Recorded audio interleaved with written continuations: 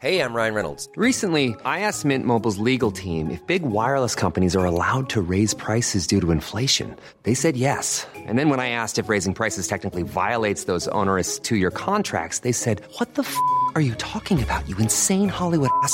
So to recap, we're cutting the price of Mint Unlimited from $30 a month to just $15 a month. Give it a try at mintmobile.com/switch. $45 up front for 3 months plus taxes and fees. Promo rate for new customers for limited time. Unlimited more than 40 gigabytes per month. Slows full terms at mintmobile.com. Hi, welcome to Hollywood Crime Scene. This is Rachel Fisher. Hi, this is Desi Jetikin. Just going to start off here by thanking our latest Patreon contributors from this past week. We had Carolyn, John, Emily, Heather, Brent, Alex, Sarah. Oh, two Sarah H's. Sarah M.H. and Sarah H. What's like The Bachelor? It's totally like The Bachelor. There's always like 4 Laurens. Yeah. Now we have Sarah's. Yeah. Sarah's the new Lauren. Totally. Better. I love it. Thank you, ladies. We had Eric and Lara and Diane tonight. Wait, we also had a contributor who like majorly upped their contribution. Oh, yeah, Thomas. That was Big so shout out to rad. Thomas, upped his contribution. Alan also upped his contribution this week, too. That's so cool, guys. Yeah, thank you guys so much. Really, really helps us out a lot. Anyway, Desi, how was your week? It was fine. I took a little trip this weekend. That's why we're delayed on this week's episode, because my flight got delayed 2 times last night. So it was just way too late to get to Rachel's and record in time. So that's, it's all my fault. My niece for getting married. Desi's chugging some coffee right now. Yes. We're going to do this episode. I am very excited to hear about some Natalie Wood conspiracies. Right. But first, we're going to give our recap of this past week's episode of the assassination of Gianni Versace. Right. And I do feel like it's a continuation of the good episode run. Yeah.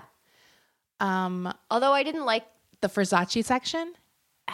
Yeah. It's still the weakest section. It's still the weakest section. I don't know what it is about it. It's Wait, like... I'm sorry, you have to refresh me because I was sort of out of it when I watched it. But basically they were going into the whole sale of the company, right? It opened up with him wanting to be open about being gay. Yes, correct? he was going to do an interview. Or having AIDS. That's what I was confused about. Or HIV positive, They alluded that he was positive again. But it's such an illusion because they don't really say it, right? Right, and that wasn't confirmed either in reality that he was positive. It's still not confirmed. It's never been confirmed. So I don't know. It's a weird... yeah, it's a weird illusion to make. But regardless of whether it's true or not, I still don't find that section compelling. But I do feel like, wow, Donatella is really being portrayed as a fucking heartless bitch. They don't portray her in a very nice way. Right. I don't know how much of that is true about their relationship or her feelings. Obviously, we have to remember this takes place over 20 years ago when attitudes about LGBT issues were a lot different in but she's the still mainstream. basically ignoring her brother's wishes for money. Regardless of whether or not you think the times were different, he wanted to be open about it, which is cool, I think, and was needed at the time for more people to be open about that. And he felt he was in a position of power where it would be okay for him to do that, and he felt he was doing the right thing by coming out. I just think she comes off looking horrible, especially the industry that they were in, which is, has a lot of gay people in it. And to this day, right? So to have that representation out there is probably not great for her modern day even. And also the way she seems to be treating his husband or his longtime boyfriend just seems fucked up to me. She doesn't respect that they're in a committed relationship to each other. Right. And that they love each other. But anyways, that was just a short period up top. But I mean, it was interspersed later with the interview. Right. I actually did like how they did that. Yeah, that was better. Yeah. Basically what this episode was about is we got a backstory on Jeff Trail, who was Andrew Cunanan's first victim. Right. And, I didn't like this episode as much as the last two, but it was impactful. It did make me really sad. It was effective in making me angry and in making me sad about the way LGBT people are treated in the military. Oh, yeah. And how at the time Don't Ask, Don't Tell was even considered like, you know, acceptable Right. is wild to me. Personally, I feel like anyone who wants to serve in the military should be allowed to. Like, Yeah, it's absurd. And I'm not like a military lover. Me either, but it's type like you should be person. grateful for anyone who's willing to do that service. It's insane to me that you would reject people based on that kind of thing. It's just a lot. Anyways, of I do stuff. feel like the reason I liked the other 2 episodes was they didn't cut in any Versace, and I feel like that did weaken this episode slightly, even though I did Right. like the Jeff Trail story because it was Right. majority him. I liked the whole military thing. I liked them at the club, like meeting at the bar. Yeah. That storyline. I don't know how accurate it is, but I thought it worked for me. It did work. I still hate Andrew Cunanan Of with a fiery course. passion. I fucking hate him. Every time Darren Criss, I say it every week, he's so effective at playing this guy. Because you don't like him at all, which I feel like is good. We should not be charmed by him. No, I'm not charmed by him 1 second. I'm repulsed by him, especially I'm sure all of us at some point or another have dealt with someone with a degree of sociopathy, Right. sociopathy. I don't know how to say that word. Thought it was good, the first one. Okay. The first one sounded smart. Apathy. Apathy? Yeah. I mean, that don't sounds fucking official. know. Does We're- that look- sound scientific? Of course. So every time Andrew Cunanan is on screen, I just fucking hate him. Right. I hate him so much. And I really, I did think the guy who played Jeff Trails did a really good job. I should do better with having the names of the actors prepared when I do these recaps, but I'm sorry. I'll try again next week. Look, we're all trying to improve every day. And the last scene of the episode was the most effective to me. And that was that, it cut from the scene where Andrew Cunanan is about to murder Jeff Trail, and then it cuts to Jeff Trail's bedroom and his answering machine playing messages from his family members because his sister has gone into labor and she's giving birth to his niece. And we remember he was killed at David's apartment. Yes. So that's why. Yeah. So, it sort of reinforces the idea that like these were real people. I think it's easy to forget with, I think true crime is like such a popular thing in our culture, and we love hearing all the sordid details, and we love hearing about these awful people doing horrible things. But sometimes, it is, at least for me, like you forget like, oh yeah, these are like real people Right. with real lives. And I think that they did a really good job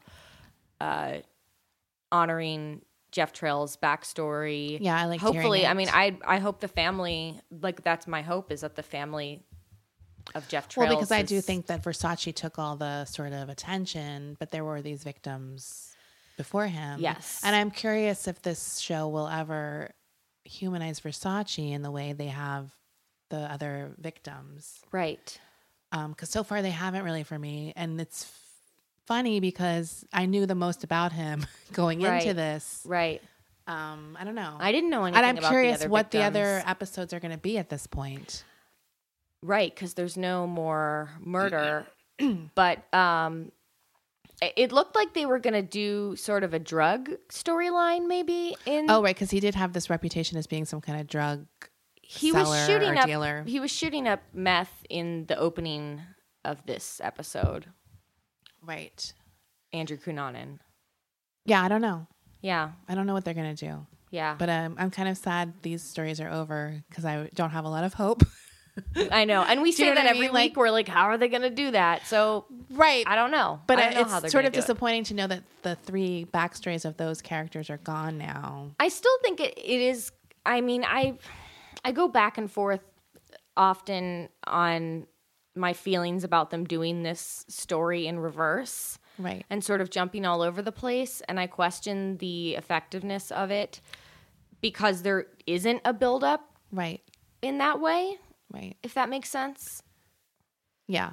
You're not building up to the big Versace killing. Right. Or you're not building up to, oh, he's going to murder someone. Oh, is he? Is he not? Is he like you. I don't necessarily have a problem with them going backwards or whatever, so to speak.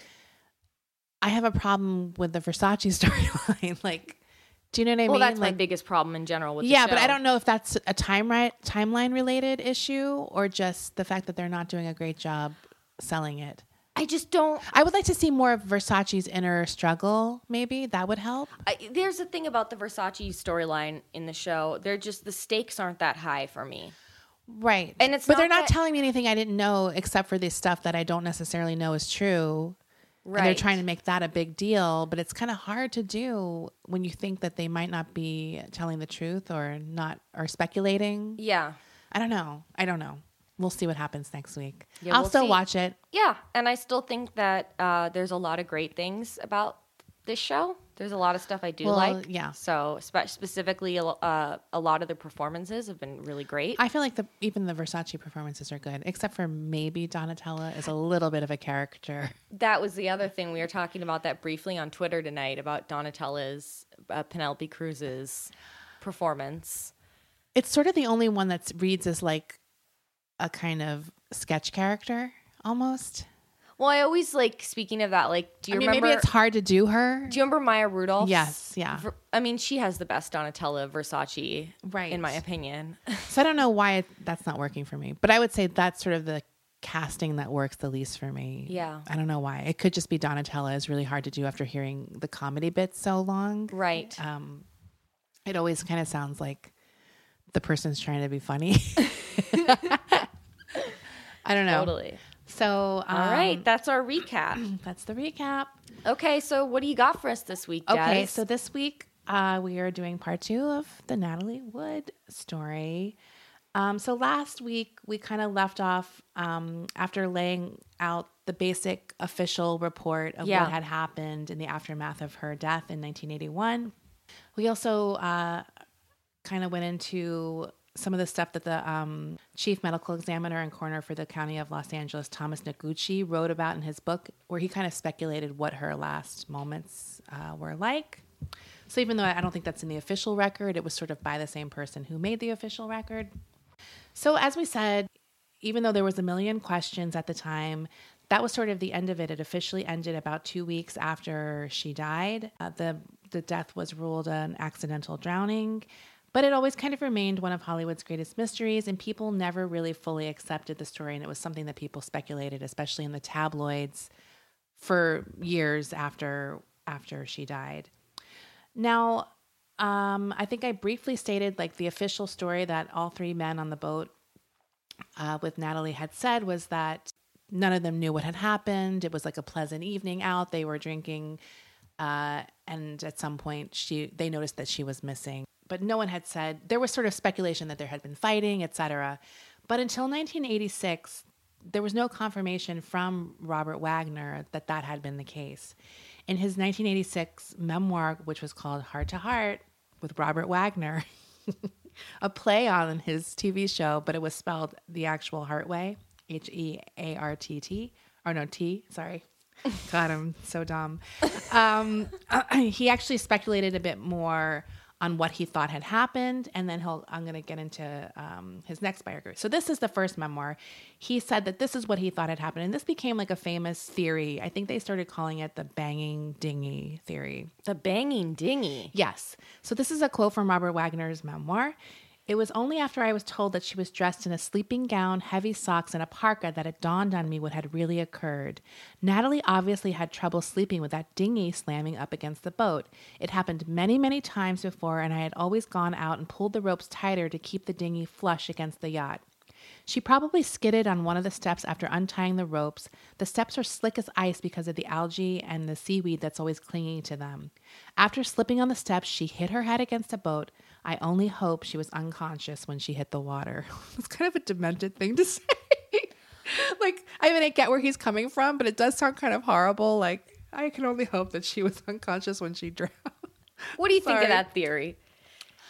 I don't know if I would do that. Like, what woman would be like, go do it themselves? Wouldn't you be like, honey, Wow, Desi. go stop that dinghy? Talk about regressive fucking ideas. You know what? I'm super regressive when it comes to going out in the middle of the night, tying a dinghy up to a boat. Like, there's just no fucking way Or you have a captain on the boat who's like your paid employee. That's right. They Like, did what's have a the point of captain. having servants or whatever if you're not going to like use them for that kind of thing? Correct? I mean, come on. I agree. I personally, I mean, unless I was an experienced boater, which I'm not, but But knowing everything you know about her, that she was afraid of dark water and drowning, Right. Like, come on, and like in the middle of the dark night, and it's also, remember, this is a cold and not a great water. Like, it's a choppy water situation. It was sort of drizzly, and the weather was not great.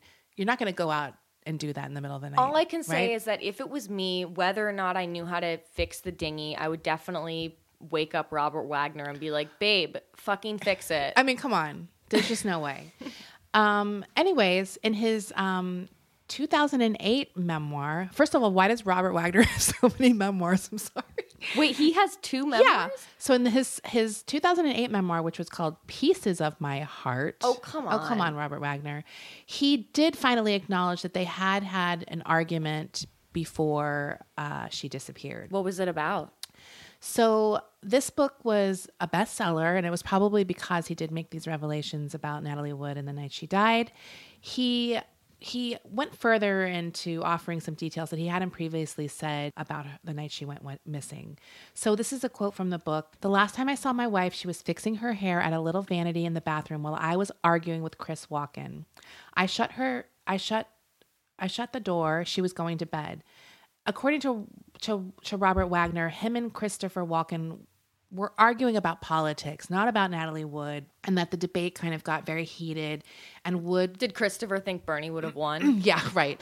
At some point, the talk did turn to Natalie Wood's career, and Walken was suggesting that she should start pursuing her career more heavily, and that angered Robert Wagner, who apparently smashed a bottle of wine so hard that it shattered. He claims that no one in the party was anywhere near drunk, but they were tipsy.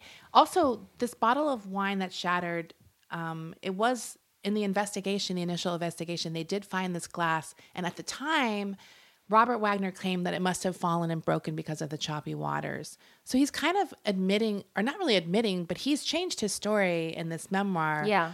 From what he's said to the police. And that's happened a ton, by the way, like little things here and there That he's changed kind his of don't story. add up. Right. So at some point, Natalie goes off because she doesn't want to handle or deal with this fighting. Yeah.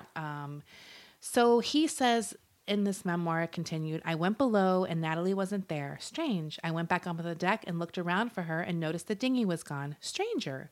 I remember wondering if she'd taken the dinghy because of the argument, and then I thought, no way, because she was terrified of dark water. And besides that, the dinghy fired up so loudly we would have heard it whether we were in the salon or on the deck." When her body was found hours later, Robert Wagner said that his knees went out, everything went away from me. Soon afterward, a helicopter came and took us to the mainland.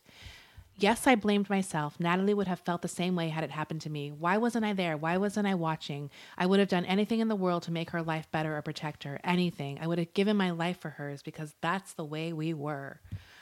He went on to say that nobody knows what happened. There were only 2 possibilities. Either she was trying to get away from the argument or she was trying to tie the dinghy. But the bottom line is that nobody knows exactly what happened. Well, that is true, Robert Wagner. But guess what, bitch? People are going to start investigating it. And that is exactly what happened in 2011. Actually, November of 2011, exactly 30 years after Wow. she died. And I do believe I mentioned this last week. The case was reopened. Officially. And partially that has to do with Dennis DeVerne, who was the captain on the night that she died. He got a petition together with 700 other signatures for the LAPD to reopen the investigation. Robert Wagner? No, Oh, Dennis DeVerne. okay, sorry. In addition to that, what he had said was his official story was a lie. And that's sort of partly why the case was reopened. In addition to that was a 48 hours investigation was also about to be released, sort of diving back into the case. And DeVerne was someone who was showcased in this 48 hours investigation.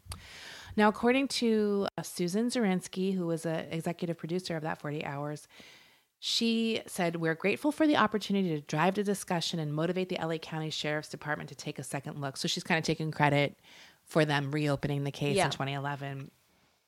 Now, in that 48 hours, they talked to a few witnesses that hadn't previously come forward about anything. One of these witnesses was a woman named Marilyn Wayne, who was on a boat nearby with her boyfriend, John Payne. Believe me, I looked this up like 100 times because I was like, what are the chances someone named Payne and Wayne are dating?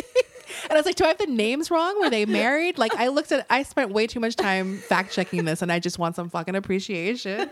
That is true. It's John Payne and Marilyn Wayne. Okay.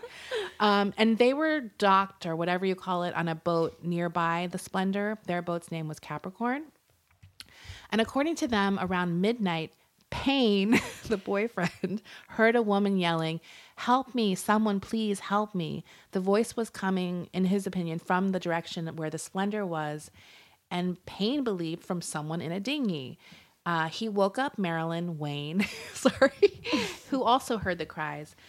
The couple claimed that they didn't respond because, I think I had mentioned last week, there was a large raging party on the shore at the same time, right? They thought that it was someone who was maybe just playing around initially. They also said that they heard a man's drunken voice respond mockingly, "Okay, honey, we'll get you." I'm sorry. So like I said before, they initially believed that these voices were probably coming from the party at the time, but then afterwards, like looking back, they're like, they "Oh realized, shit, that was real." Shit, yeah. The 48 Hours episode also included an interview with an EMT who had examined Natalie's body after it was found. He had said that rigor mortis had totally set in, and that meant she was in the water for a long time before she perished.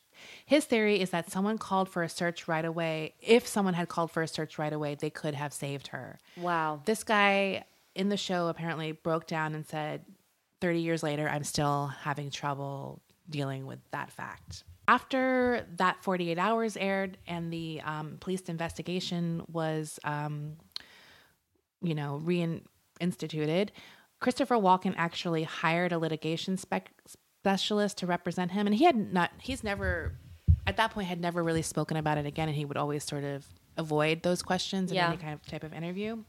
Another interesting thing that's sort of just like a little fun fact, at the time the investigation was reopened, I guess Robert Wagner has a recurring role on NCIS. And at the time, the character that he plays had been arrested after a body was discovered in the trunk of a car he was driving. I don't know why. But that was airing around the same time this 48 Hours mystery was airing. And that's the same network, CBS. But CBS decided to still run with the episode, even though it was like whatever. Now, DeVerne kind of went on a little bit of a media tour. He was interviewed by Today after that 48 Hours mystery or investigation. And he, at some point, was asked, was the fight between Natalie Wood and her husband, Robert Wagner, what ultimately led to her death?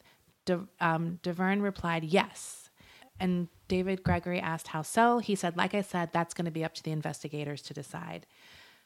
So he keeps kind of hinting at this stuff, and he basically is like, oh, I'm going to let the investigation, that's what they're going to do. But probably he doesn't want to, contaminate the investigation, right?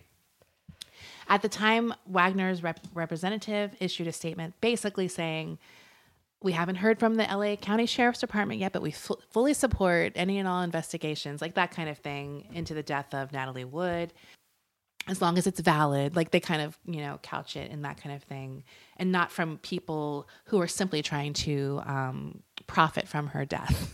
So they're basically throwing Dennis DeVerne a little under the bus. Yeah. And I'm going to get into his history a bit about that. Now, this is also like one of the times where Lana Wood, Natalie's sister, also came out and saying that she thinks that Robert Wagner did withhold evidence from the initial investigation. I don't think they have a great relationship. Yeah. So she's kind of also an unreliable witness. That doesn't mean she's lying, but she has it's a frustrating thing against him. Well, it's a frustrating thing, I think, in any court case or anything where someone sells their story and then they're immediately not credible. Right. What I don't think it necessarily means they're not lying, or they're lying, but that happened in the OJ case too, right? one of the big witnesses like sold their story. Anyways, as I said before, the chief reason that this case really didn't die down in like a major way, not just tabloid speculation, is because of Dennis DeVerne and all of his efforts. He kind of has long claimed, shortly after the investigation ended, I guess, that something more sinister had happened that night. So as I said before, he said that he basically admitted at some point that the story he initially gave investigators was a lie. Unfortunately, he did sell a lot of his story or parts of his story to tabloids for money. So he kind of had that taint about him. Sorry. Did you just say he had a taint? He had a taint about him. Stop it, Rachel. This is serious science.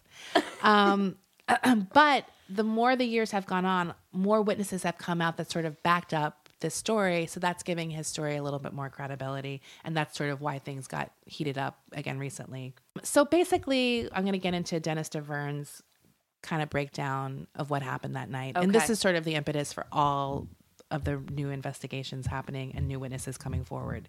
In DeVerne's story, this was not just an accident, as Robert Wagner has said, but it was sort of the final act of this drunken and sort of rage-filled weekend with Christopher Walken on this boat.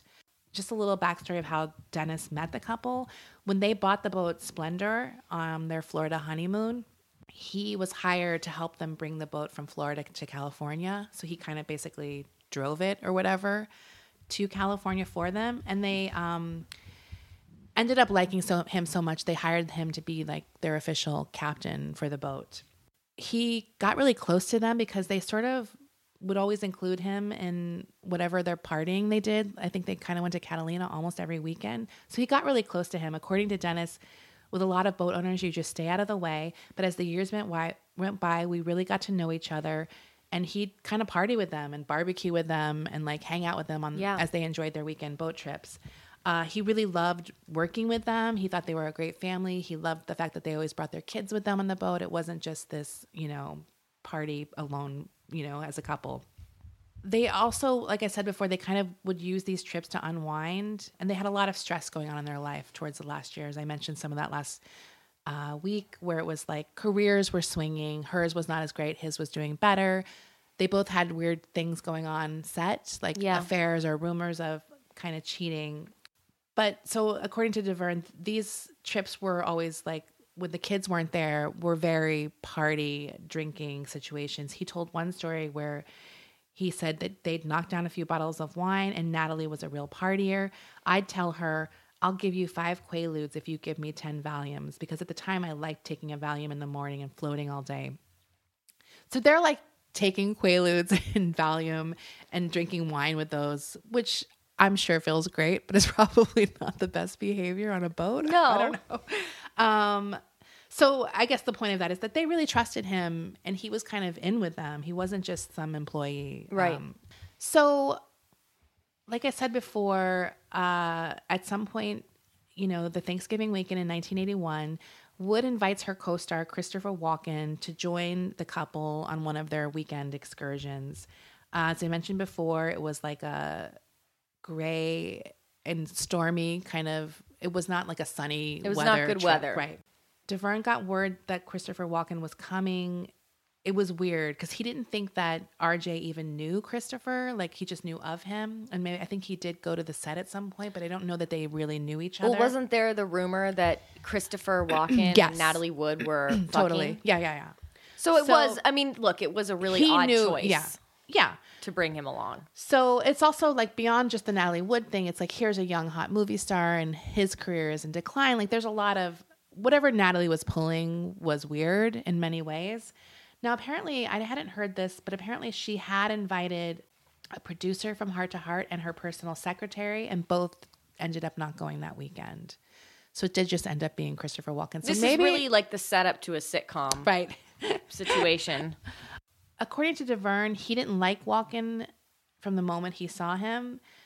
He told a story about, I guess, that he'd kind of dressed funny. Like I think it was like these two boat guys and this like noob comes along. I think it's like one of those situations. Right. I don't think he really didn't like him, but it was kind of like, who's this guy? He found and reasons. He's close to RJ, so he probably did have a little like a, he sided his friend. with Robert He's siding Wagner. with Robert Wagner, right?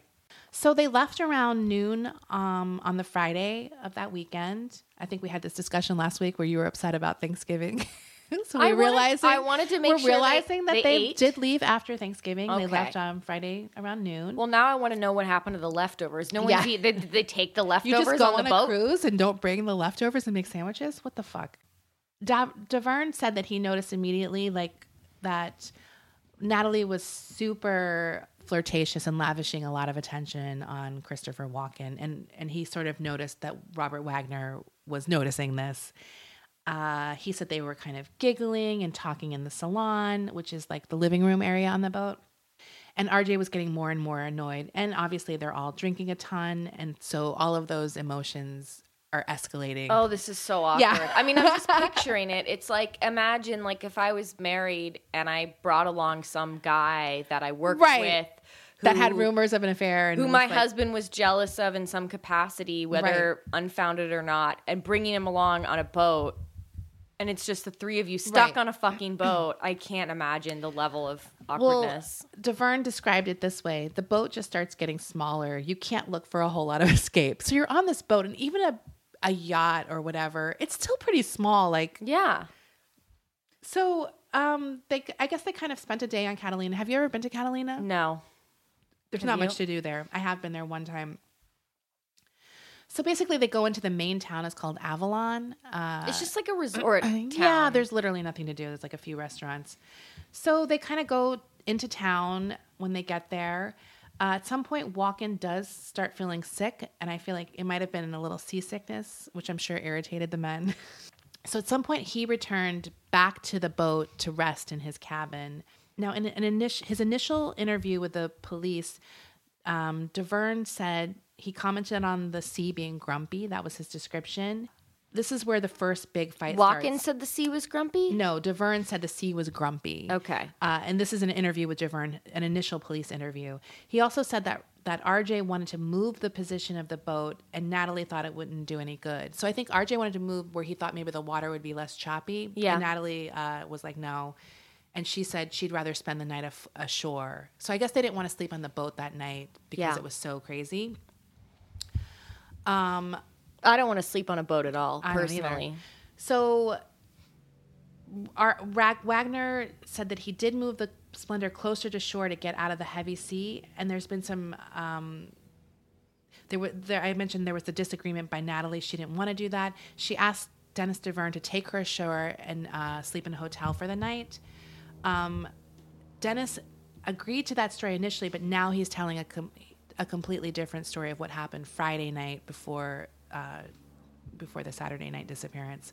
So he said there was the argument going on between the two, and at some point Christopher went down to take a nap or something, and the argument between Natalie and RJ really started escalating. To me, it sounds like they're fighting about the position of the boat, but it's something else, right? In fact, the fight was so bad that Dennis Davern couldn't believe that people were fighting like that, knowing that there were other people, in the area. At some point, Natalie said to RJ, "You're being silly." They went back and forth. And Natalie finally said, "I'm going ashore. Dennis, will you take me ashore?" Davern said because the tension on the boat was so unbearable, he agreed. And he thinks that that's why she wanted to leave. She couldn't take the tension. It really wasn't about the choppy water. She also kind of wanted to go home, not just ashore, but actually leave the whole trip altogether. At some point during that fight, Davern knocked on Walken's stateroom door, and he asked him to intervene in the fight. Walken refused, and he said to him, never get involved in an argument between a man and his wife. And then he went back to sleep. I mean, I do think that Walken was correct not intervening, probably. Although maybe it would have been good if it exploded and everybody went home. Now, in Walken's main interview with the police, which took place on December 3rd after Natalie died, he kind of agrees with Davern's new version of the story. He said that he was really ill, went back to the bunk. He heard the hubbub above, and he described it as not yelling, but just kind of heavy arguing. He did hear the sound of an anchor chain, and he recalled Natalie coming to his door and saying, that Robert Wagner wants to cross during the night, and then she left. He next remembers the captain waking him up and telling, and he said in his interview that he did say that about never intervening with a man and his wife. So all of that is confirmed by this Christopher Walken interview. It's just kind of weird that we never heard that story when it was on the record from 1981. So DeVerne did take Natalie Wood again ashore that night in the dinghy that she eventually would die with, or whatever you want to say. The dinghy's name, by the way, was called the Valiant, which was named after Robert Wagner's Prince Valiant movie. And his haircut. I know, isn't that funny? Because I thought he hated that movie. Yeah. But whatever, I guess. Who knows? So there was a manager of the restaurant. His name is Paul Reynolds, and he was interviewed after that. He said that they requested to use the phone to see if they could locate rooms for the night. He asked Natalie if she had a boat, and she replied, no. Is there a boat going back? So they were kind of on this island, and I guess they used a public, like a ferry boat to get back and forth. Oh, no, a boat back to the main island. I'm sorry, I got confused. She was asking if there was a boat back to the mainland. Okay. There wasn't at that time. The next one was 10 a.m. the following morning. So she had no choice but to stay on the island that night. Yeah. So they reserved 2 rooms. But I think at some point they ended up getting drunk, and then they went to the rooms, and they never used the 2 rooms. They actually stayed together in one room, and he sort of consoled her all night about the fight and stuff like that. But they didn't have sex or anything, like nothing happened. But they did end up staying together in a hotel room together, and RJ and Christopher Walken were on the boat sleeping that night. Now, he also says that while he was in the room with Wood, that they drank wine, they went to sleep, and we thought it was best for me to stay with her for protection. She knew I wasn't going to make any kind of play for her. She was comfortable with me. And as I said, the police report confirms that when they went to DeVerne's room, it had A lot can happen in 3 years, like a chatbot may be your new best friend. But what won't change? Needing health insurance. United Healthcare Tri-Term Medical Plans, underwritten by Golden Rule Insurance Company, offer flexible, budget-friendly coverage that lasts nearly 3 years in some states. Learn more at uh1.com. I'm the queen of starting a free trial offer and forgetting to cancel it, oftentimes being charged for months for something I'm not even using. If I asked you how many subscriptions you have, would you be able to list all of them and how much you're paying? If you would have asked me this question before I started using Rocket Money, I would have said yes, but let me tell you, I would have been so wrong. I can't believe how many I had and all the money I was wasting. With Rocket Money, I can see all of my subscriptions in one place, and if I see something I don't want, I can cancel it with a tap. I never have to get on the phone with customer service. They'll even try to get you a refund for the last couple of months of wasted money and negotiate to lower your bills for you by up to 20%. All you have to do is take a picture of your bill, and Rocket Money takes care of the rest. Rocket Money is a personal finance app that finds and cancels your unwanted subscriptions, monitors your spending, and helps lower your bills. Rocket Money has over 5 million users and has helped save its members an average of $720 a year with over 500 million in canceled subscriptions. It's definitely saved me money, and now I can use that money to waste on things I do want. So stop wasting money on things you don't use. Cancel your unwanted subscriptions by going to rocketmoney.com/Hollywood Crime Scene. That's rocketmoney.com/Hollywood Crime Scene. Rakuten's Big Give Week is back with 15% cash back. It's a festival of savings with big cash back at hundreds of stores. Don't miss headliners like Canon, Fenty Beauty, and Dyson. I can't wait to shop for all of my summer fashion and beauty needs, and will definitely be checking out Ulta and Adidas. Rakuten really is the best way to shop. You can really save by stacking cash back on top of other deals, and during Big Give Week, the cash back is bigger than ever. It's the time to shop for everything you need for spring and summer, like clothing, outdoor gear, and travel. Membership is free, and it's all happening May 6th to May 13th. Join today for free and get an extra 10% cash back boost on top of Big Give Week cashback rates. Go to Rakuten.com or download the Rakuten app today. That's RAKUTEN. Shoppers get it. Rakuten is the shopping platform to save while shopping. Period, completely unused. So this is all like accurate, and he's like it looks like he is telling the truth throughout this story. The next morning, they woke up and they seemed disoriented. They were also inquiring about catching boat back to the mainland. I think at some point, Natalie realized that she couldn't just abandon Walken on the Splendor. Yeah. So they ended up going back to the boat, and she kind of made big breakfast for everyone, and everyone kind of just acted like nothing had happened, like that she was basically there all night. At some point during the day, RJ went to go fishing and out on the boat. Natalie and Walken, this is Saturday, went to take naps in their stateroom while he was out on the boat. And then they all sort of went to shore at some point. Natalie and Walken went first. And I think I mentioned this a bit last time. They were sort of drinking, and then they were eventually joined by Wagner and DeVerne. Now, when Wagner and DeVerne showed up, RJ and Walken and Wood were already like laughing and drinking and kind of drunk at the bar. So Wagner shows up and his wife is partying with this guy and being having a kind good of drunk. time. DeVerne actually stated that he's like, we were sober because we don't drink around the clock. Like, I guess insinuating that Natalie is a hardcore drinker, which maybe she was. Good for her. So at that point, Wagner made a reservation for an early dinner. So I think they expressed dissatisfaction with the wine list. Natalie even said something like, we could go shopping on the Splendor and get our own wine. DeVerne actually returned to the boat to get wine for their dinner and bring it back to the restaurant. That's fancy. Which is insane. Like, that's what you need a servant for. Actually, Walken went with him, and DeVerne said that while they were taking the Valiant to the boat to get wine, Walken was like, please get me away from this couple right? for 1 second. They smoked a joint together on the trip. Yeah, he was probably stressed out by this tense couple. So then those two were high as a kite. There was a party, had a waitress named Tina Quinn that night. And when she was interviewed, she said that during the dinner party, they consumed 2 bottles of wine and that one of the men had been drinking daiquiris. Daiquiris? I know, right? That's like my mom's drink. Like that's not a man drink. No, I'm just kidding. She also remembered that other parties in the bar had bought 2 bottles of champagne for them. So that's 4 bottles of wine and some daiquiris. They were getting shwasted. They were getting fucking drunk.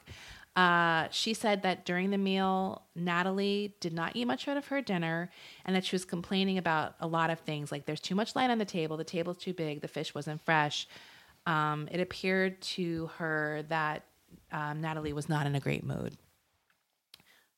So she also said that she saw at some point Natalie throw a water glass to the floor as they were starting to leave. She also said that Robert Wagner lifted a dark-colored jacket, and she felt it was being used as a shield because Natalie was sort of stumbling out of the restaurant, and he was sort of hiding it from people who would see her or paparazzi or whatever.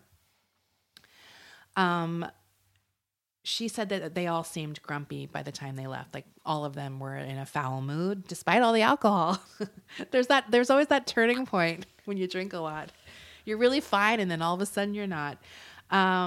At some point, she did clarify the statement, saying that they appeared to be changing moods in and out all night long, like going from laughing to solemn. Not good. Yeah. So yeah, I think I mentioned the restaurant manager, Don Whiting. He had called for Harbor Patrol to make sure they got back to the boat safely because they did appear so drunk. He also commented that he thought there were some problems between Robert Wagner and Natalie that night. And he remembered the broken glass also and thought that it possibly had been thrown. And he said that Robert Wagner seemed very irritated with Natalie. Walken explained the broken glass incident to police. He said, "It was my fault. I was making a toast while drinking. At the conclusion of the toast, I threw my glass to the floor as I always do. I remember Natalie and I think everybody else did the same, that they all broke these glasses." Who does that at the end of every toast? I'm sorry, I didn't know that was a thing. That's not a thing. Apparently that wasn't the first time Natalie had broken a wine glass when upset or angry. She did it. she broke a glass and cut her hand the day Robert Wagner left the house when they first got divorced. And then they recreated that thing that she did in a movie called The Affair after Wagner's character abandons her. I don't know what that's all about. DeVerne also says that they were definitely flirting during the dinner, Walken and Natalie, and that they were giggling and touching, and she was excited to be around him. Whether or not they were having an affair, she was definitely like into his attention. She also didn't want to return to the boat that night either, but they did, obviously. Well, also if she was like mad at Robert Wagner, Right. she could have been playing Can you that imagine being with someone you hate or are mad at on a small boat? I would- I mean, it seems like a nightmare. up. Fucking want to die. Right. She might have been playing it up. Like if what if Robert accused her and she's like, oh, I'll fucking show you what it looks like. Yeah, and when I'm you're flirting. drunk, yeah. you're like more apt to do that, I feel like. Right. So there was, I mentioned the Harbor Patrol police were sort of monitoring the situation of them going back to the boat. One of them later described or said that he had heard sort of what he thought was a scream from one of the females as she was going on to the ramp to the dinghy, and that he also thought she seemed drunk and angry about something that had happened. And this is still from the original interview with DeVerne, the December 10th interview. He pretty much said, RJ and Natalie got into a discussion about her being gone and RJ missed her. Chris Walken entered during this conversation and supported Natalie's, point of view on the issue. And then RJ got upset about this man siding with his wife, I guess. I guess he forgot his rule about not getting involved in a married couple's dispute. At some point, Natalie went down to the master bedroom, and then Chris Walken said he was going to bed. And this was all normal procedure. Like, she would kind of go to bed before everybody. And then she would kind of get ready and come back and say goodnight. And then he stated that RJ went to see where Natalie was, and that's when they noticed she was gone at some point later in the evening. That's the story he gave at the time, and this is the story that he's changed. So this is the sort of new story that he's telling. And that all kind of went along with what everyone else was saying. Yeah. He said when they got back on board, he offered to make tea for everybody, and while the tea was brewing, they started drinking more wine. Natalie opened another bottle of Poulet Fusé, which was her favorite wine. She lit some candles, and RJ started drinking scotch. And then the captain joined them at some point. While they were sitting there, Chris and Natalie continued their giggling and carrying on. And kind of almost, he described it as that they didn't even seem like they knew Robert and I were there with them. They were just so, which I'm sure is infuriating for a husband, right? Right. At that point, DeVerne actually said, this is getting to be too much now, like what they're doing. He was probably so uncomfortable. He said at some point while this was happening, RJ grabbed a bottle of wine and smashed it on the table right in front of them, and glass went flying everywhere. Whoa. So that was the bottle. Right. And he said that RJ said at that point, screaming, Jesus Christ, what are you trying to do? Fuck my wife? Like, so he, according to DeVerne, RJ confronts him directly about this, whatever, sexual chemistry or whatever's happening. He said that Christopher got up immediately and headed right out the door. Natalie said, I'm not standing for this a minute longer. And she goes down to her stateroom and slams her door. Christopher also was in his room, and now Dennis and RJ are just there alone. Both of those people have left the scene. He tries to calm down RJ, and they stayed up there for a little bit, whatever. At some point, RJ says, I'm going to go down and see what's up with Natalie. Yeah. Now, DeVerne said that at that point, he was up on the bridge of a yacht, which I think is like that top area where you kind of stand when you steer or something. I think that's what that is. And that was located directly over the Natalie and RJ's room. So he could hear the couple fighting like fucking crazy, like my childhood. It sounds like my childhood. Like, he said he'd never seen them fight like this. You could hear that stuff was being thrown around and overturned.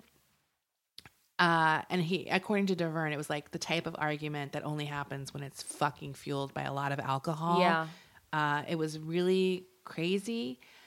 He said that he actually thought he heard them on the rear of the boat, like move from the stateroom to the rear of the boat, continuing the argument, and that he thought he heard the dinghy being untied and the ropes kind of being tugged. He said at that point, it sort of ended abruptly. There was silence. So the argument went from raging argument to all of a sudden this silence.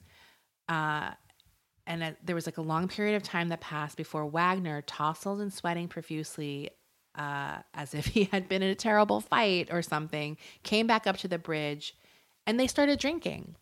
Just Robert like that. Wagner said nothing, and they continued to drink wine and I believe scotch. I think that when he returned, that was about 11:30, around 11:30 to midnight, when Wagner came back up to drink. They were up there drinking until 1:30 in the morning. And that point, RJ said, I better go back down and check on Natalie.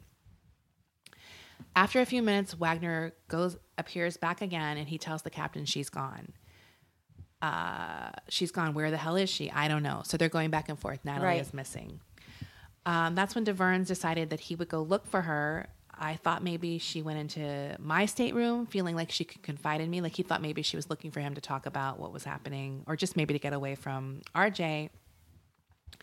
So he's looking around the cabin. He's looking in his stateroom. He's looking in an empty stateroom. He goes to Christopher's room. He goes all over the boat. I think he tells Christopher that Natalie is missing, and then he goes back up and he says she's not down below. Now, at that point, he walks out onto the deck to look for her, and that's when he notices that the Valiant was gone. The dinghy is gone. He hadn't noticed up until that point. At that point, he was really confused because he thought if Natalie had decided to return to the shore, he would have asked her. I mean, she would have asked him to go with her. Like she never would have gone alone without him. Even it does if seem they like were. I mean, here's my theory at this point. Not theory, not official theory, but here's my question. Is it possible that, when you're so angry at someone, especially if alcohol isn't involved, where you just sort of have this wild idea like, well, fuck you, I'm going to go out on my own. Right, and you start walking out and trying to escape. And you do something that's so dangerous just to prove a point. Does that make sense? No, I think that does make sense. But I think his point is that she knew she had an ally in me. Like she had used Dennis before, and maybe that's why he wanted to tell that whole story about the night before, how she got him to also but maybe she was raging drunk. Who knows? It doesn't necessarily prove anything. At that point, he said that Wagner said to him, like, I think DeVerns said, let's fire up the yacht and cruise around the harbor looking for her in the dinghy. Yeah. And at that point, Robert said, don't do that. Let's think about this. We don't want to do anything because we don't want to alert people that there's a problem yet, which is weird. Yeah. Because there's a problem. Right. There is a problem. That could be like, life or death. Christopher Walken's story is also closer to what DeVerns changed his story to also. Like, so his official story from that was very similar to what DeVerns said later on. I'm really confused, like, why Christopher Walken's story. I mean, it seems like something shady was going where people really weren't listening to any evidence outside of the official party line of things. Like listening to Robert Wagner's story. Right. So he, I think, told the police that he did get into the small beef, like we mentioned before. Christopher Walken, right. And that Natalie seemed upset, and that they both went to their rooms and gone to bed. And the next thing he remembered was Captain Dennis saying, the dinghy is gone. Like, that's when he woke up. Okay. So in a more detailed interview, Christopher Walken had this to say. He said that they were in the salon drinking, and they had one of those conversations going where he used the reference, you put all your cards on the table. Despite the obvious inconsistencies in everyone's stories, like I said, the case was still closed, despite all of these obvious things that we're seeing right now, because a lot of these things were said back in the initial investigation. So as a witness, Dennis, like I said before, presents many problems because he has been so inconsistent, and he has sold his story numerous times over the years to journalists and tabloids. He went on to go further about what happened in the aftermath of the death. He says that he became a virtual prisoner in Robert Wagner's Beverly Hills home after Natalie died, and that RJ would wake up every morning around 10 a.m., cry they would cry on each other's shoulders and continued like drinking scotch. Wow. He, at the time, he had a girlfriend he wanted to go visit, Davern, and he like literally couldn't go see her. He couldn't leave the house. He said that one time, like the girlfriend came over to the house and she was turned away. So he just felt beholden to Right. Robert So who knows Wagner. how much of it was RJ really threatening him and how much was Davern's own His guilt. and stuff. When the alarm system kicked in at night, you couldn't even open the door. It was like being in a vault, he said. The first night I was there, I wanted to go downstairs to watch TV and I couldn't get out. There was no phone in the room. I couldn't walk out the front door. Somebody was always there, usually RJ's bodyguard, so I felt really closed in. In the daytime, he would go downstairs and the staff would say, "Let me make you drinks, Dennis." I'd go to the bar and they'd pour me scotch and RJ would be up in his bedroom. This was for 3 months that this kind of stuff went on. Davern says, "When I look back on it, I was a pure idiot. I had turned into a real drunk. I felt that I was part of RJ and that he was going to make sure that I was okay." But clearly Robert Wagner seems like he's trying to keep the story in or something, right? Or it's just a really bad, sad, codependent situation. Yeah. Davern also said that Wagner took him to therapy sessions, which I've never heard of. Is that even legal? He said, "I was having dreams like crazy. I'd wake up with weird dreams." And RJ said, "Dennis, I'm having bad dreams too," so that they would go to his shrink together and talk about their dreams in therapy. After the funeral, Davern says reporters began tailing him, and that's when they started offering him money for his story. That's where he sort of first got these offers. Yeah. At some point, a tabloid offered him $200,000. He actually told Wagner about the offer, and Wagner said, "They're never going to pay you." So he was, trying to, turn him away from doing this. He also told Davern that the FBI would be asking him questions and Natalie's fans would be after him. So he's sort of scaring him off from telling his story ever. So according to Dennis, he was cut off from everybody, but they said they were doing it because they were protecting him, which is a very cult-like thing to do.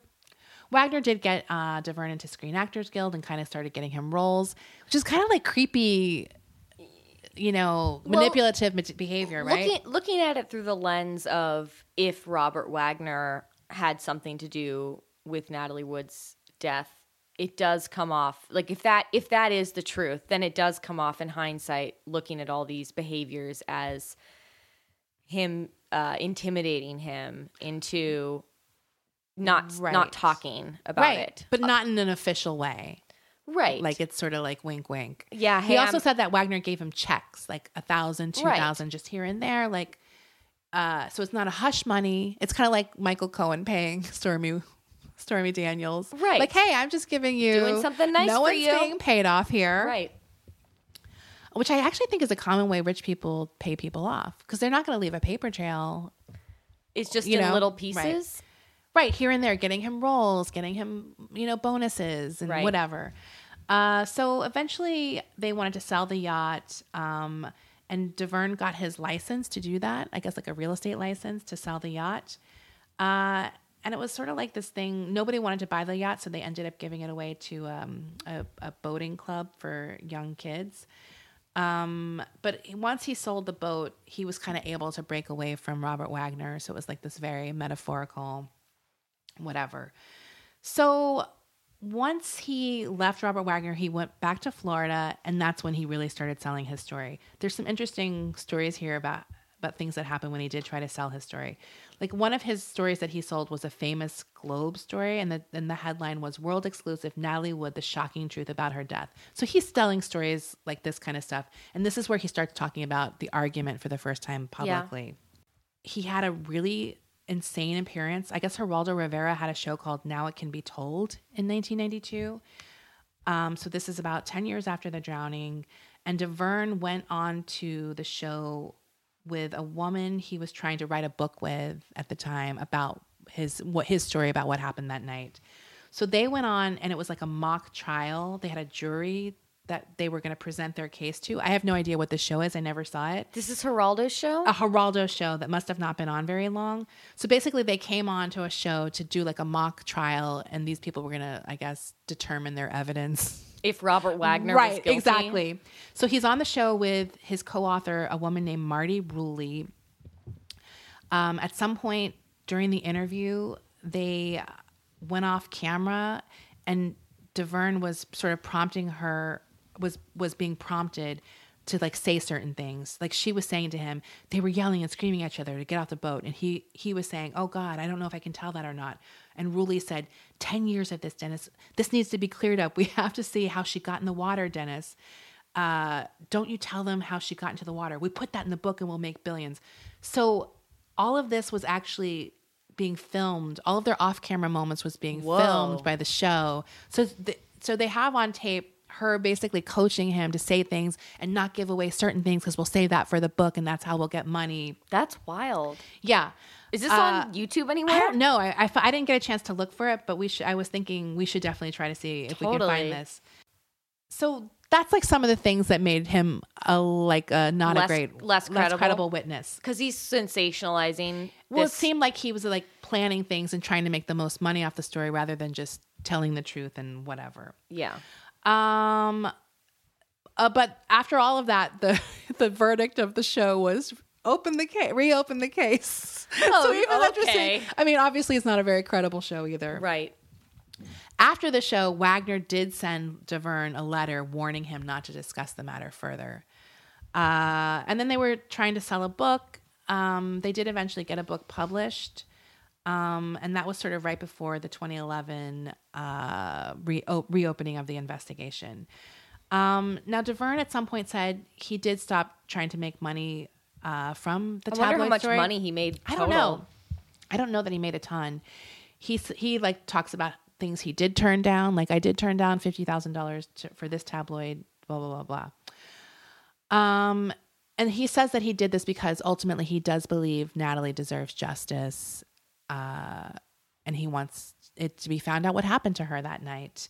So he is living in Florida. As I said, he eventually had 3 children, and he named his first daughter Natasha, which was after Natalie's Natalie. birth name. Yeah. Here's the thing about DeVerne. Yeah. Okay. Here's the thing about people like in that situation, in my opinion, just my Rachel opinion. Yeah. As valid as anyone else's. Yes.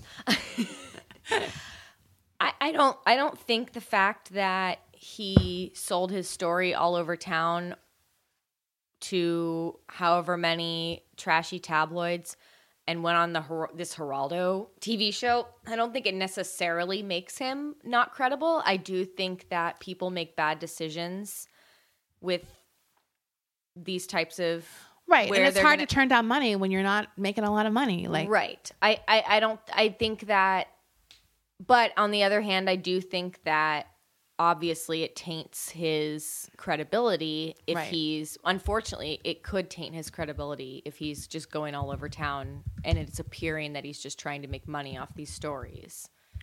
Right. But I don't think because not everyone has a fucking PR sense or a public relations person who's an expert at how to tell your story. You have no idea the advice he's getting from some like hack lawyer or right. whatever. That's what I'm saying. Yeah. Is like he might not be savvy about this stuff either. So, as we all know, in February the case was sort of once again given a boost. This past February. Yeah, just. Is it February now? It's still February. Okay, I have no idea what day it is. It was like the week before we did the show. As I said, I think we talked about this last week. The Robert Wagner was officially named a person of interest. Yes. And the cause of death was amended once again to drowning with suspicious circumstances. Yeah. They held the Los Angeles County Sheriff's homicide investigators who have been working on the case for since 2011. They held a news conference to discuss the new details that had come forward. One of the guys' name is Lieutenant John Carina. He revealed that about 100 people so far have now come forth, and new witnesses have helped. 100? Yeah. New people. New witnesses were identified that have helped articulate this timeline, and a lot of them are corroborating the things that Dennis has said in the past. Wow. And more people, another couple came forward corroborating that they also heard the thing that Wayne and Payne had heard, the couple arguing, and they even said that they saw the couple on the back deck arguing, which is like a new revelation. According to John Carina, the investigator, as we've investigated the case over the last 6 years, Robert Wagner is now more of a person of interest. We know now that he was the last person to be with Natalie before she disappeared. We're closer to understanding what happened that weekend and how it kind of went down. Before, we were all believing the story that she got in the dinghy and tried to go into town in her nightgown and her socks by herself when it was raining outside and the seas were really rough. And you can't even see at that time of night, around midnight, it would have been pitch black, which made absolutely no sense if you really think about it. Karina said that investigators also had new information up until how she ended up into the water. Like, that's sort of the sticking point. No one knows how she ended up in the water. Right. But now they have new information about the immediate moments before that. They interviewed numerous people on the island, people who were more near the boat that night or that weekend, including that couple I mentioned before. So it's been extremely helpful in recreating what exactly happened.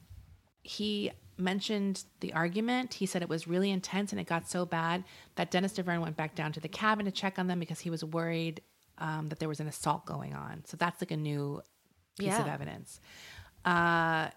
He said at that point that Robert Wagner actually said to him, "Go away," like when he came upon the argument. So this is new. He didn't have that in his initial 2011 story, that he actually saw them fighting and said that Robert Wagner told him to go away. Right. He did go away, and I mentioned before, they continued arguing, and then it went quiet. He also mentioned the bruises on her body, which were fresh bruises, and now they're thinking that those bruises on her body were probably caused by another person. Interesting. He said he can't say who caused the injuries, but because they know who the last person was before she went into the water, the likely suspect would be Robert Wagner. I think there's something called like non-mechanical bruises. Like, you can tell when a bruise is caused by hitting a hard object or by another person, I guess. And Right. they describe these as non-mechanical bruises, which they weren't described that way before. He also said, "We'll have a better understanding now whether it was accident or murder, but we need to find out why she went in the water." He said that they're officially thinking now that Walken was sleeping with Wood. Like, that is an official thing. And that their question, like I said before, is how did she get in the water? Was she placed in the water? Was she unconscious and then placed in the water? Or was she put in the water by somebody? Or did she fall into the water and nobody helped her? Like, there's a lot of options there. Well, can't the look? I watch a lot of Law and Order. Right. Okay. So I'm an expert on this kind of science. Right. Can't they tell if somebody How they drowned? if they drowned or if they were knocked unconscious first based on the water in the lungs? Well, even if you're unconscious, I think you're still breathing. Right. Okay. That's like do you know what I mean? Like, Okay. So you would still be breathing in water whether you were unconscious or not. Okay. The other thing that's obviously like suspicious is that no one heard the dinghy or noticed the dinghy was gone until much later. Like, how does that? It's not like a huge boat, as I mentioned before. So that also is something that doesn't make sense to them, that no one heard the dinghy start up or take off or whatever. There's like a million things that don't add up. Robert Wagner since then has refused to talk to investigators. And they basically don't believe that he's telling the whole story. Like, no one's saying you murdered Natalie Wood, but something's not adding up and you know more than you're letting us know. I mean, it could, if he didn't do it and he's not speaking for whatever reason, I can imagine a bunch of reasons why he would be cagey or not want to speak about it. And there could be a part of him where he deep down inside, even if he didn't directly kill her or well, he's her into also the water. 88 years old now. He's 88 years old, number one. Number two, I can't imagine, if he didn't have anything to do with this, just the intense guilt he would feel. Well, he does have guilt, and he's admitted to that. And responsibility, even if it's not valid. Well, I think ultimately, whatever he's doing, he's changed his story a million times. Yeah. So there could be completely, just everyday reasons for that. Like, I'm sure we've all done it, or you're scared, or you forget you were fucking shit-faced. I mean, there's a million things that can explain why he's done that. Christopher Walken actually did talk to the new investigation. This new one. Yeah. Wow. And the Lieutenant Karina didn't go into what Christopher Walken had said. I was laughing because they said they were trying to re-interview Robert Wagner, and they even we're gonna like take a trip to Aspen where he lives with his wife, actress Jill St. John. It just cracks me up that he's married to Jill St. John. I don't know why. It's a personal thing that makes me laugh because they're both so 80s or something. I mean, I did, like you said before, he does have a lot of guilt, regardless of his actual how responsible he is for his death. He does feel guilty about what happened to her, and he kind of blames himself. So maybe that's why he's scared too. Like, you know how you don't want to take a lie detector to test because you might have this internal guilt that you're responsible even though you didn't do anything. Well, say he's completely innocent of anything that he's been accused of. Even in the best case scenario, like it's still like, imagine your spouse dies after you have an argument with them. Right. You're going to blame There's a ton yourself. of guilt. No matter what happened. Yeah. So like I said, the key to all of this is figuring out how she actually got into the water. The statute of limitations has run out on every crime that could have been committed that night except for murder. Except for murder. Okay. So any other crime that was like not helping, do you know what I mean? Like any other crime is no longer prosecutable except for murder. So hypothetically speaking, if someone saw Natalie in the water that night and didn't help her, I guess, but I don't even know if that was a crime then, like a Good Samaritan type law. Right. I don't even know if that's a crime in every state or if it was then. Like, you know what I mean? Because I don't know that you have to help somebody, which is crazy to me. But it's still considered a cold case at this point because they did change the cause of death. And according to the other case on the other detective on the case, Ralph Hernandez, we're not going to close it until we get the truth. So they're going to keep going on this. Interesting. Until they figure it out. And that is where we're at now, unless something happens today and I didn't see it. Forgive me. So what do you think, Des? What's your Desi verdict on this case?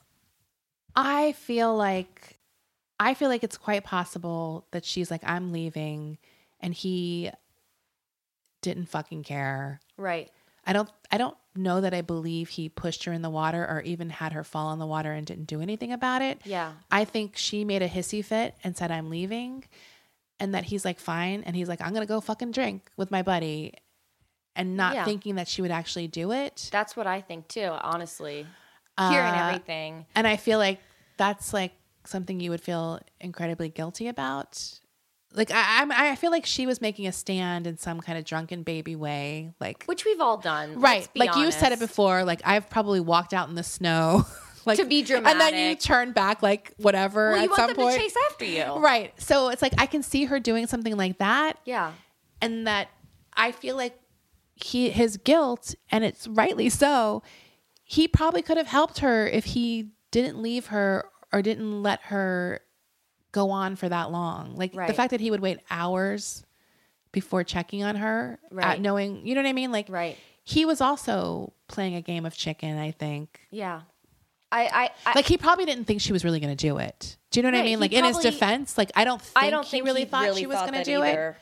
So I think it's two people playing a game and she fucking died. It's like, really sad. It's really sad. Really, and I can see why he'd not want to even admit it. Like, or even talk about it. Right. But I can even see how you would not even want to admit it to yourself. Like, right. But he was really drunk too. I mean, they were all really drunk, and I have to agree. That's sort of what I think. I don't think he murdered her. I think the worst case scenario is they did something we've probably all done in our lives. Yeah. And it didn't work out.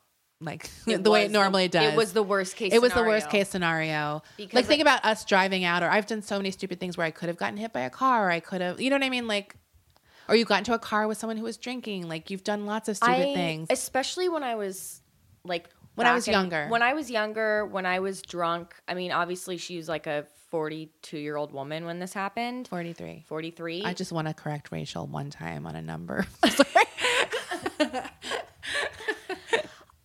When I was drinking, I absolutely done stupid things like that. Like, I'm just going to get out of this car and walk home. Yeah, I've done that when I was younger, but I was never really in a volatile relationship like that. Like, obviously they're in a volatile relationship, even though they're both older at the time. But there's Christopher Walken's on the boat. Oh my God. I mean, this is an insane situation that I would never be in unless it's a crazy I wasn't even situation. in that kind of thing when I was 20. Like, it's just crazy. Wild. So yeah, that's what I think happened. Yeah. I think he kind of knew she was going to leave and didn't stop her.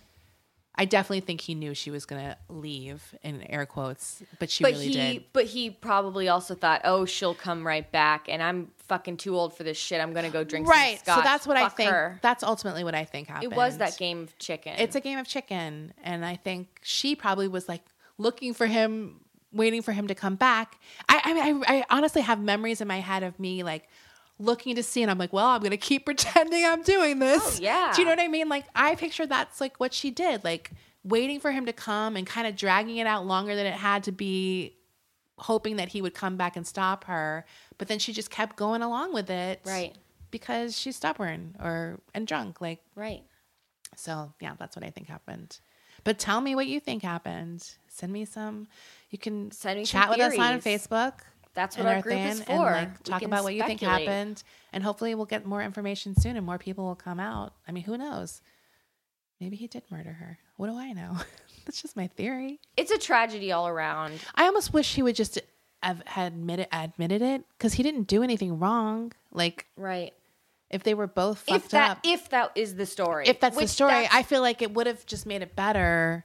Right. Maybe our listeners have a better theory. Yeah, I am curious to So hear. follow us on Facebook or whatever. Join our group. Hollywood and then follow Crime the Scene other Friends. social accounts. Follow us on Instagram if you're not, because we post pictures about all of our cases. And we'll try to find the Geraldo video, because I want to see that. Yeah, we'll post that on Twitter if we can. Thank you. Okay. Bye. Thanks. Bye. Hi, I'm Daniel, founder of Pretty Litter. Cats and cat owners deserve better than any old-fashioned litter. That's why I teamed up with scientists and veterinarians to create Pretty Litter. Its innovative crystal formula has superior odor control and weighs up to 80% less than clay litter. Pretty Litter even monitors health by changing colors to help detect early signs of potential illness. It's the world's smartest kitty litter. Go to prettylitter.com and use code ACAST for 20% off your first order and a free cat toy. Terms and conditions apply. See site for details.